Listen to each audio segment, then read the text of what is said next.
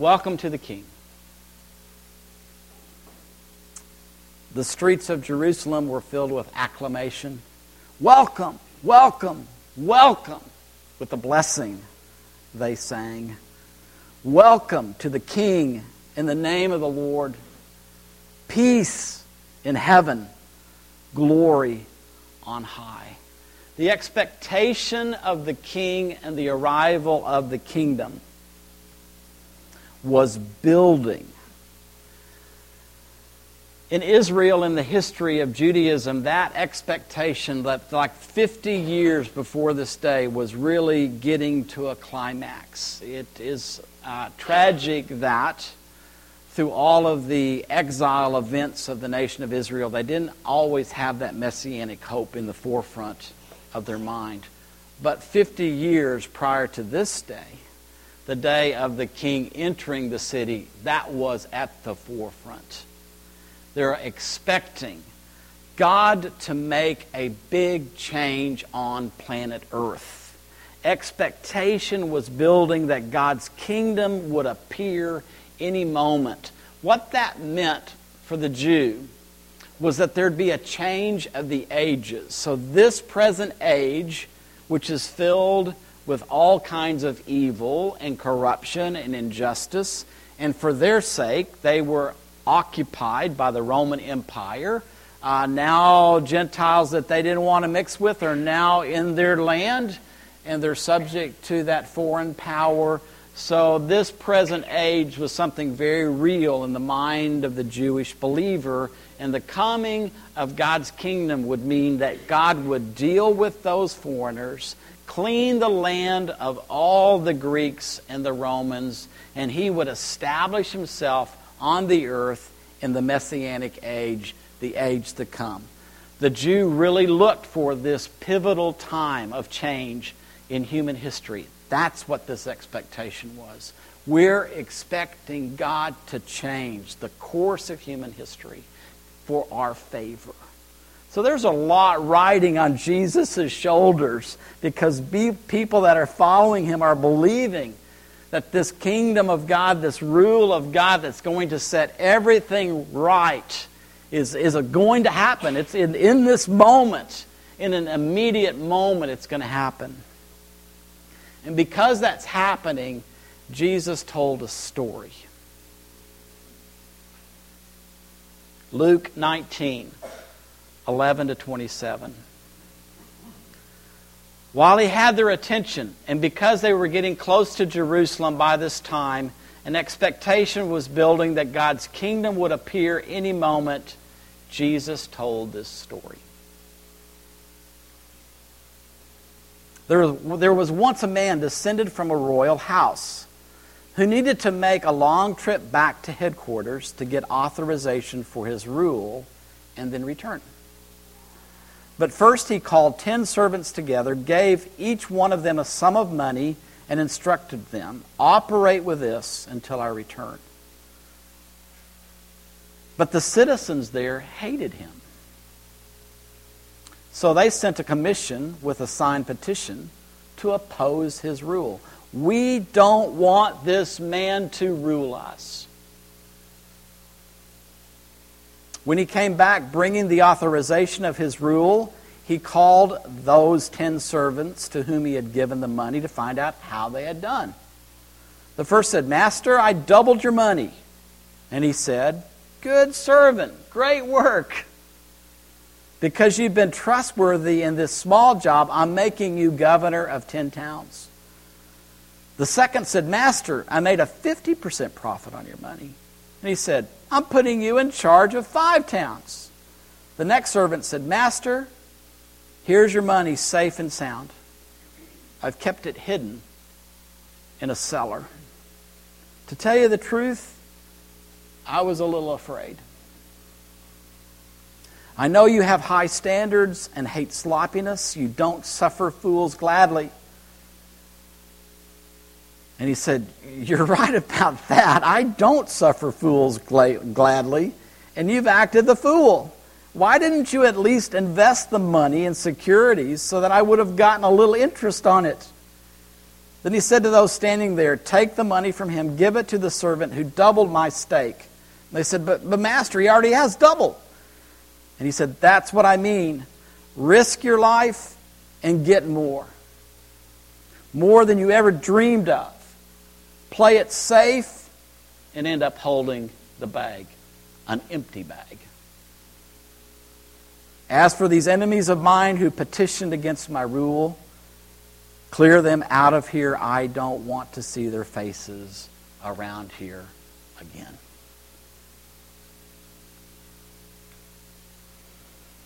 As Jesus makes his way into Jerusalem and then ultimately up on the Temple Mount, the history of that is that God had not yet dwelt in this new temple that had been built.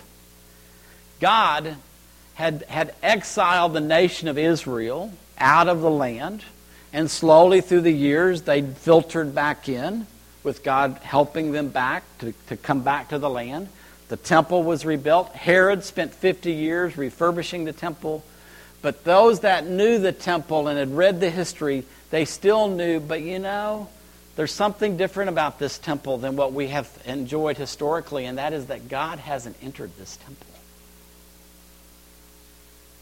And so when Jesus is making his way into Jerusalem, that's the expectation. Here comes God. God the King. God the descendant of David. The royal son. He's going to enter the temple. God's again going to dwell in the temple, and everything's going to be right on the earth. And so Jesus tells this parable.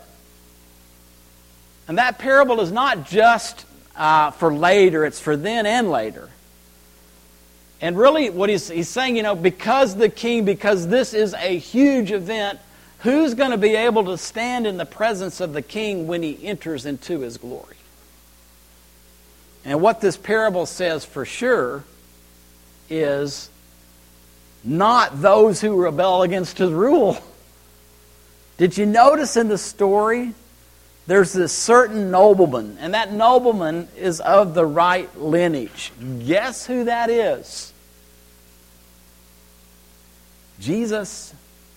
I'm of the lineage of David. For those of you that have the revelation, I am God's son. I am the one that the Old Testament prophets predicted would come. I am the Messiah. I am the anointed one. I've got the lineage. I'm fulfilling the prophecies. And I'm going to receive the authority, the authorization to rule from the Creator God. Remember what we read, all authority in heaven and earth has been given to. Jesus is foreshadowing that.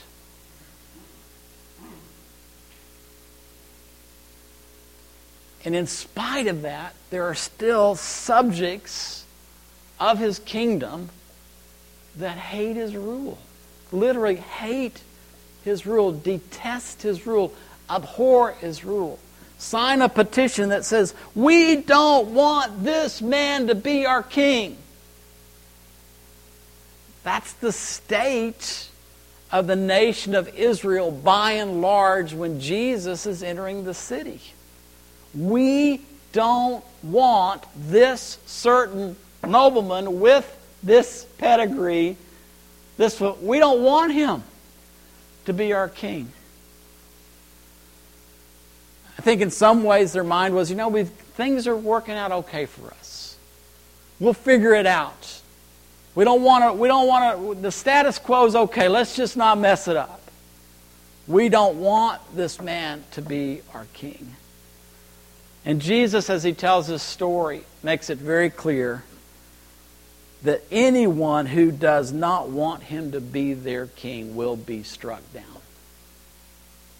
They will not stand before the king. It's not a pretty word. Slaughtered.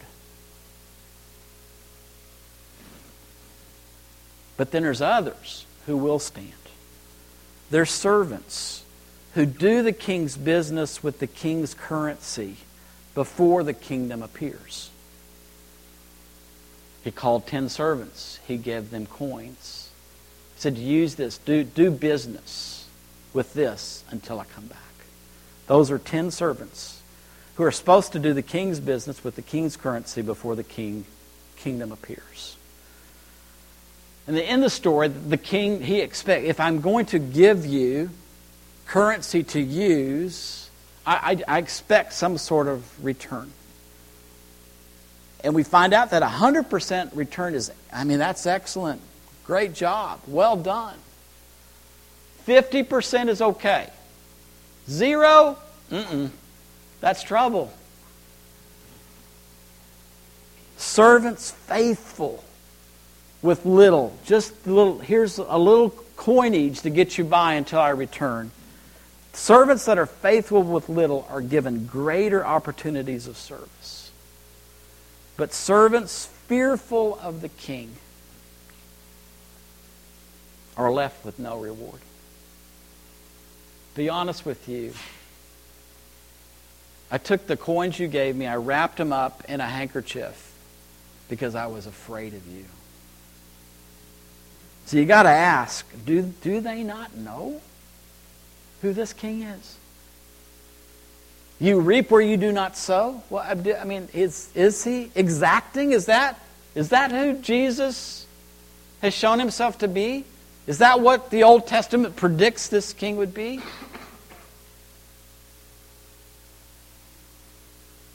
Some things that we can learn, because it's as true then as it's true now. Severe judgment awaits those who hate the king and protest his rule. There is no way to soften that. If humanity in its rebellion against God the King maintains that rebellion, there's going to be severe punishment for that. I think that punishment starts now. I don't think life goes really well for people that rebel against the rule of the king. Sometimes it looks good, but you dig underneath the surface and things are not quite right. If we live in rebellion against our Creator, life just doesn't really work so good. There will be correction and loss for servants of the king who fear him. And they refuse to risk any investment in the kingdom before the kingdom arrives. I'm not going to risk it. I'm going to hold on to what I got. I'm going to hold on to it tight. I'm going to stuck it under my mattress. And I think the parable is telling us there will be correction. And there will be a sense of loss for those servants that do that.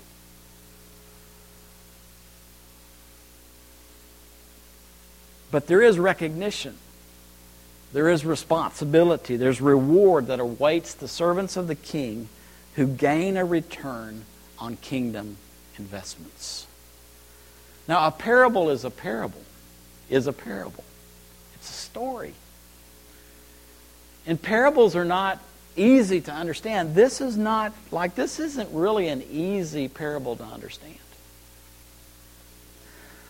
But let me tell you some things that I think we can know and things that we can apply.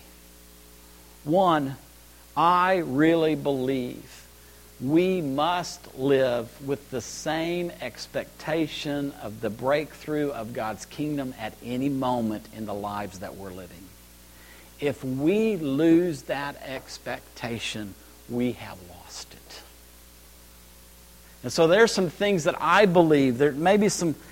These are kind of the coins that Jesus is giving to us as we await His final return.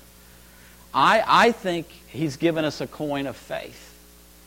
And we are to persevere with that faith. That faith is Jesus is the King. He is it. There is not going to be another one show up. He is it.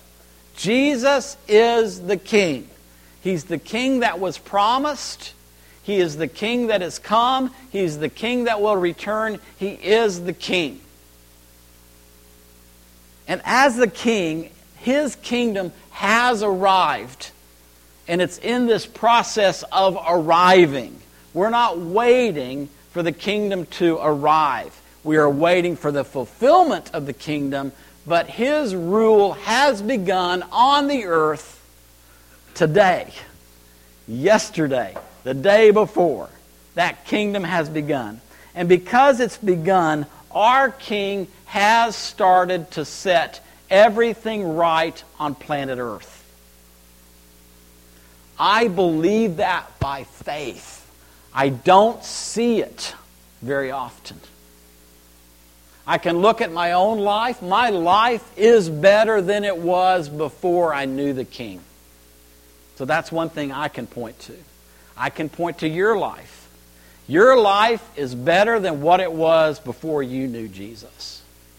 So if it's true that our lives are better than what they were before we knew Jesus, then there is something, at least something on the planet that is being set right because we're following Jesus.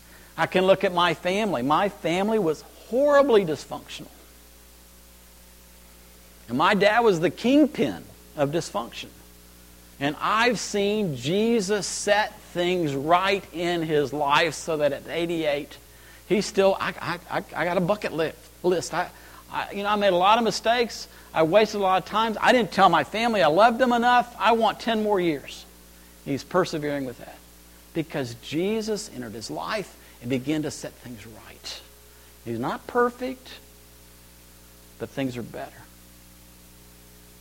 I believe we must persevere with that truth. Jesus is our King. Jesus is the King of all humanity. Jesus' kingdom has arrived, is arriving. He is in the process of setting things right on the earth, and He will finalize it when He returns. And He's inviting you and I to be a part of that. That's the second coin. He's given us a prayer to pray again and again and again and again. Let your kingdom come.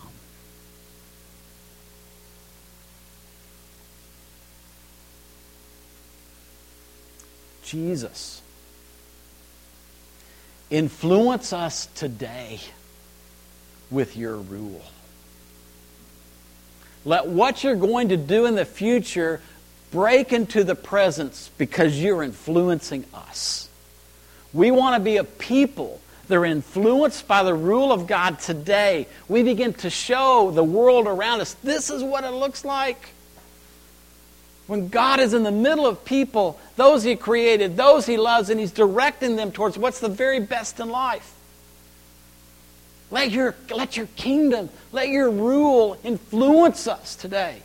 Another way to say, let your kingdom come, is establish your kingdom among us. As we gather like this, in our gathering, Jesus, establish your rule here today. When I'm sitting in my study at home, Jesus, establish your kingdom in me today. Jesus, establish your kingdom in our household, with my family. Jesus, when I go out to work, establish your kingdom in this home that I'm servicing. Jesus, when I go to the classroom, establish your kingdom in this classroom. When I go down to the government, Jesus, establish your kingdom in the government of New Braunfels. I mean, everywhere we go, we can invite the kingdom to come. Oh, that you and I, like everybody on the planet that is following Jesus, if we just had a vision, this is the prayer we are to pray, and we're to pray it as often as it comes to our mind, everywhere we go. When we run into places that say, man, this is an out-of-control place, my tendency is to say, well, okay, I'm out of here. Jesus wants me to stand my ground and say, Jesus, this is an out-of-control place, so establish your kingdom here. If you're not willing to risk it, Jesus says you're going to end up with an empty bag. Finally, persevere in service. The other part of the prayer, let your will be done. Does it on earth? Let your will be done on earth. We know it's being done in heaven, but on earth. So what we're saying is, do through us today on the earth what you want to do. So our assignment every day can be to get up and say, wow, it's a new day. Jesus, influence me with your rule today. What do you want to do through me today on the earth? Again, if everybody on the planet that's following Jesus would show up and persevere in their service, inviting Jesus to do through them what He wants, what do you think would happen?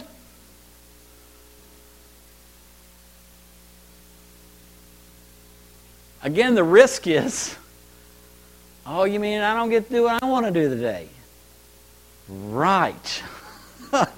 You don't get to do what you want to do today.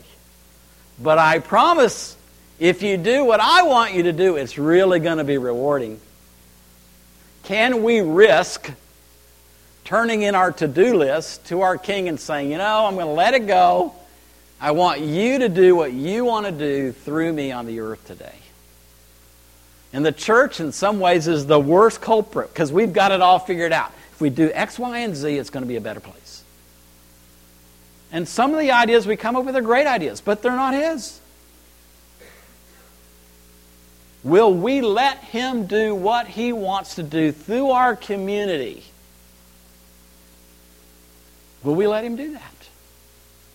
See, that's if we persevere in faith, persevere in prayer, persevere in service, I think that's what He wants us to invest in. And there will be a return on faith, prayer, and service, so that when He does come back, we say, this is what I got.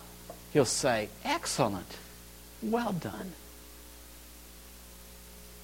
But are we willing? Are we willing to risk our lives? This day in Jerusalem started with great joy. Welcome, welcome, welcome to the King, they sang. Hosanna, save us. God, save us. Hosanna. We praise you because you save us. Great joy. But it ended in tears. Because when Jesus came near and saw the city of Jerusalem, He wept over it. If only you'd known on this day, even you, Israel, who's had the longest history of knowing me, who's had opportunity after opportunity after opportunity to recognize the Anointed One, the King, the Son of David. If only you'd known on this day what peace meant. Peace. Peace with God. Peace with each other. Peace on the earth. Even you. But now that peace is hidden from you. And you can't see it. And you can't see me for who I am, Jesus says. And therefore, the end of this week, your rebellion against the rule of God will result in the murder of the King. That's the extent of your rebellion. You didn't know the moment when God was visiting you.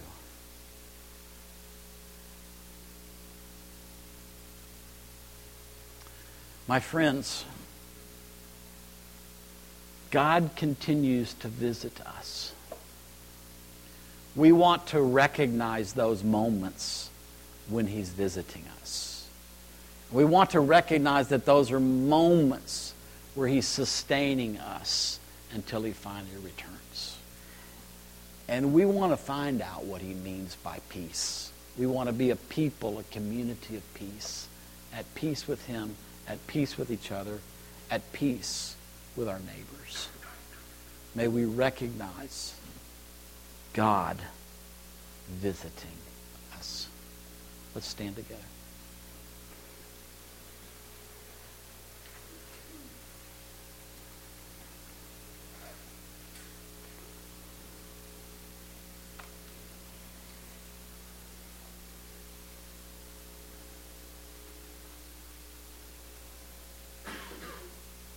I just want to invite you just to take a moment to welcome the King, just in your own way, with your own voice, with your own heart, with your own head. Just welcome the King. That can be out loud, that can just be in quiet, just however you want to do that. Let's just take a moment for each of us to acknowledge Jesus as our King.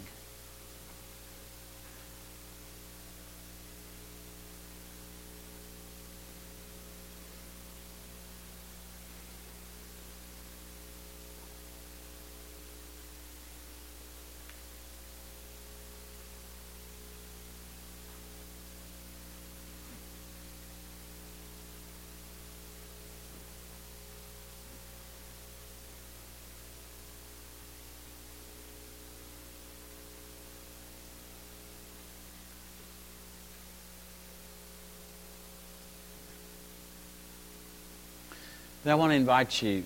I think that Jesus, just like the parable says, He gave minas, coins, to those servants. I just think He wants to give. So if you want to, join me just holding your hands out to receive. Jesus, I ask you to give to each of us a coin of faith, a coin of prayer, and a coin of service.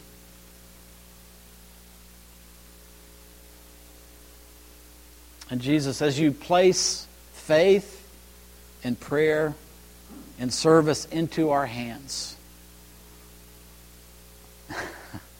let us hear you say, "Get along with these until I return." And Jesus, having read this story, we know that you want us to take faith and prayer and service, and you want us to invest faith and prayer and service into living life today. Holy Spirit, give us the courage to risk our life and get more than we ever dreamed of. Holy Spirit, empower us to be a community that risks our faith in believing there is a King, in believing that that King has arrived with His kingdom and that kingdom is setting things right. Let us risk believing. Let us risk prayer, praying wherever we go. Let your kingdom come. Establish your kingdom now on the earth. And maybe the greatest risk is Jesus, do through us whatever you want to do for your kingdom's sake. So we hold these coins of faith and prayer and service.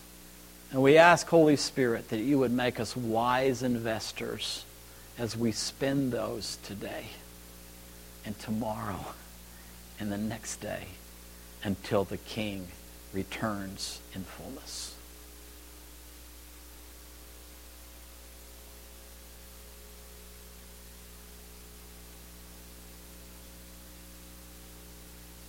Thank you, Jesus.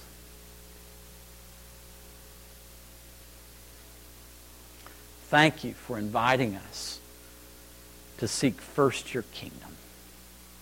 It's in your name that we pray. Amen. So thank you, everyone. Enjoy saying farewell to one another, and we'll get back together at the Bow Cornies in a bit.